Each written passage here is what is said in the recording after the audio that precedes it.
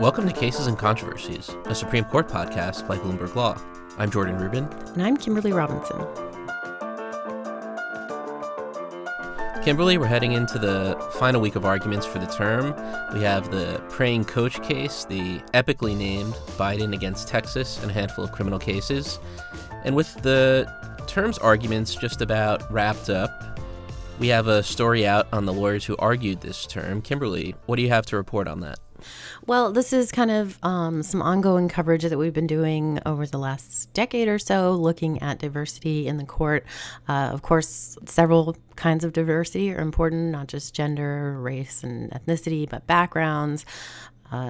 But one of the measures that we've been tracking in particular is this kind of gender issue among the attorneys who argue at the court. And so we've seen over the past decade or so that women argue anywhere between 12 and 20% of the cases at the Supreme Court. This year was a little bit higher, I guess. It was at 24%.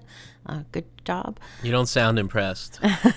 38 of 162 arguments were made by women, which I don't think anybody is really super proud about. And one of the things that we noticed in the last few years is that firms are really looking to kind of share the wealth, not only to increase diversity in the Supreme Court bar, but, it adds some benefit to their clients as well, they say, to be able to offer different perspectives and, just to have other attorneys who can provide a deep bench to work on these client matters. So, looks like this term a few firms tried to focus on kind of sharing the wealth.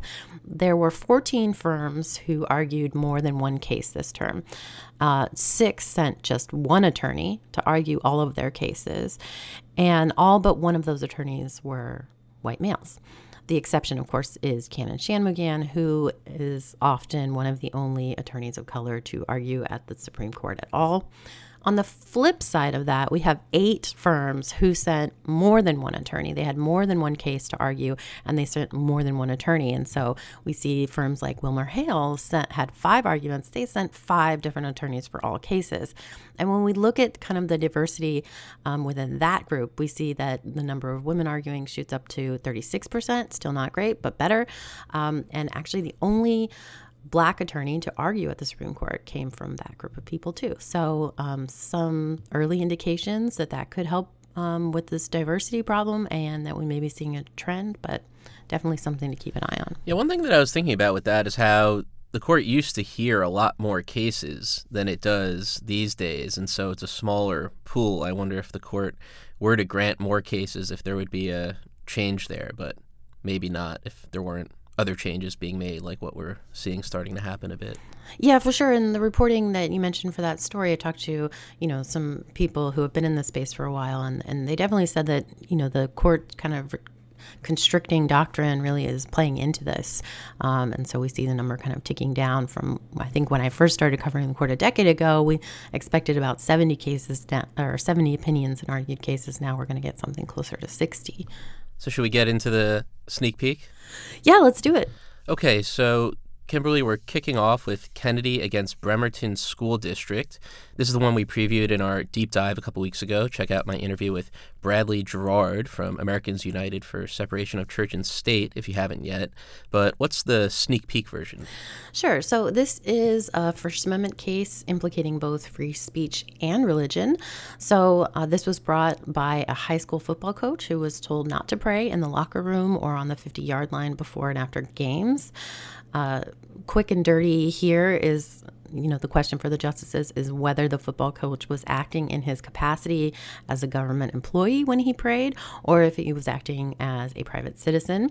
So under the court's case law, government employees' speech can typically be restricted much easier than private employees. And for private employees, we really look to a balancing test of, free speech rights for the employee and what the employer needs to keep a safe working environment. For the government, the idea is that when you're speaking on behalf of the government gets to decide what you say, so they can really kind of claw back a lot of speech as not protected by the First Amendment. Now, the court, that's going to be one issue for the court. The court could also look at whether whether the school had a valid establishment clause concern such that it could actually prohibit the coach from praying. So kind of two separate speech and religion issues kind of playing in the background here. The idea here is that the school argues it has to protect all students and employees' free speech rights.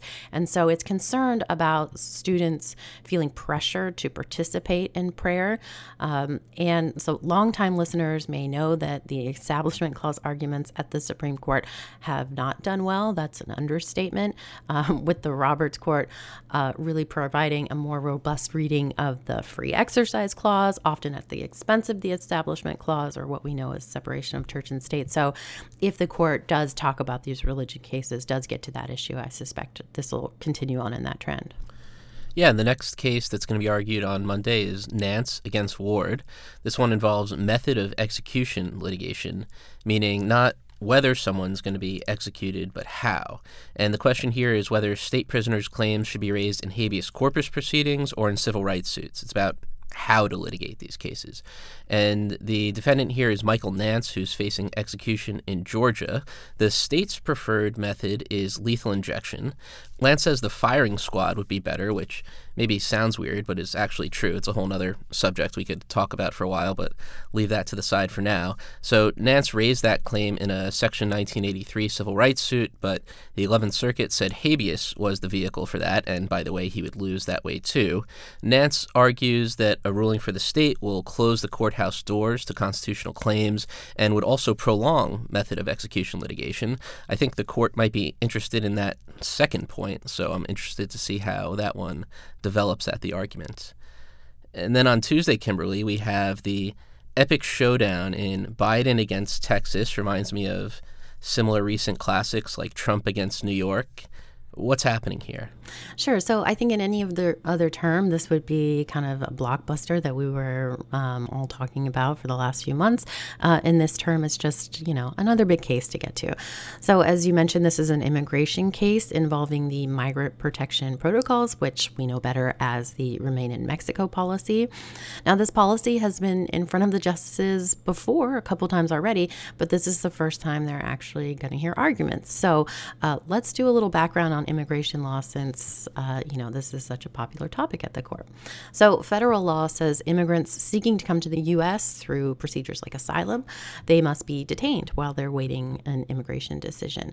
But there are nowhere near enough resources provided by Congress to actually do that. So in the ABA preview that describes this case, it says in 2001, DHS processed 671,000 non-citizens along the Mexican border alone, and yet the United States only had the resources to detain about 34,000. So that's, a significant difference.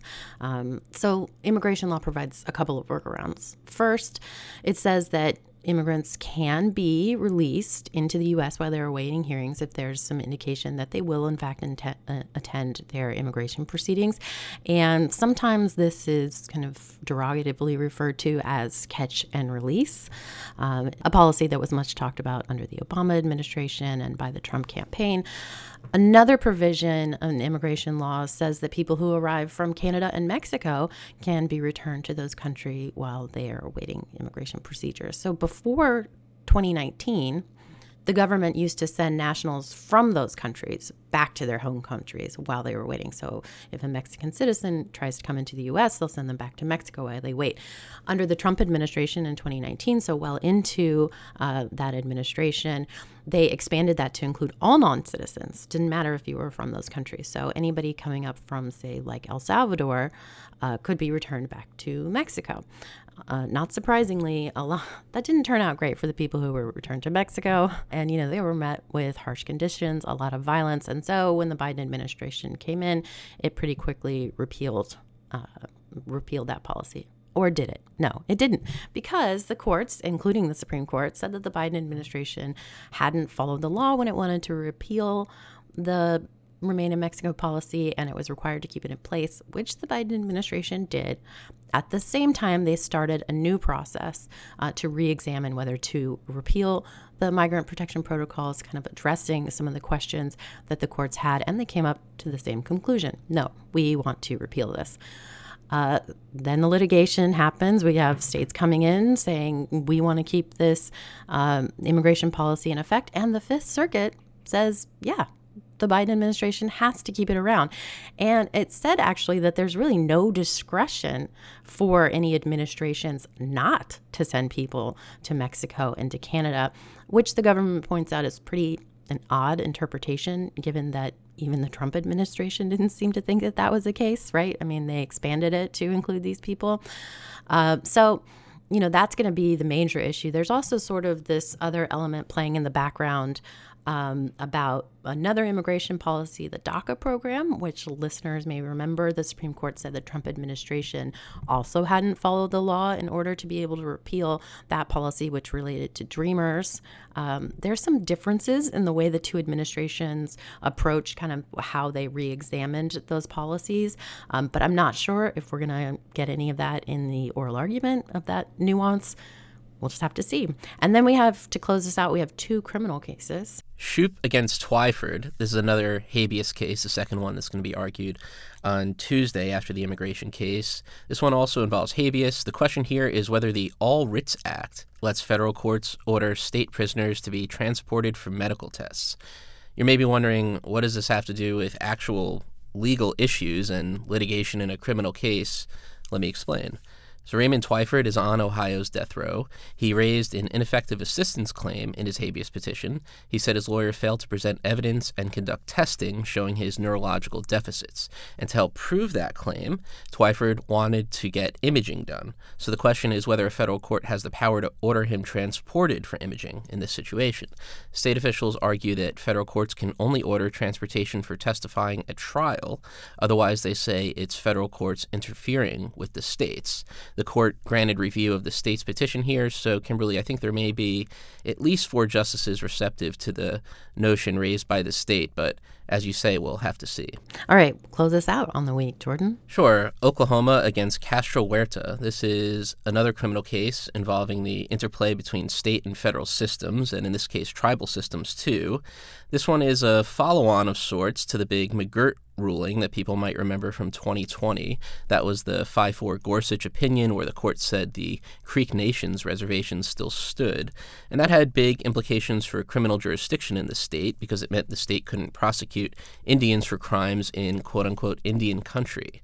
It's become really one of the top political issues in the state, so much so that officials asked the court to overturn McGirt right after it happened. You had Governor Stitt pointing to the fact that one of the justices in the majority in McGirt, Ginsburg, was replaced by Barrett, so explicitly asking the court to change its mind based on that new composition.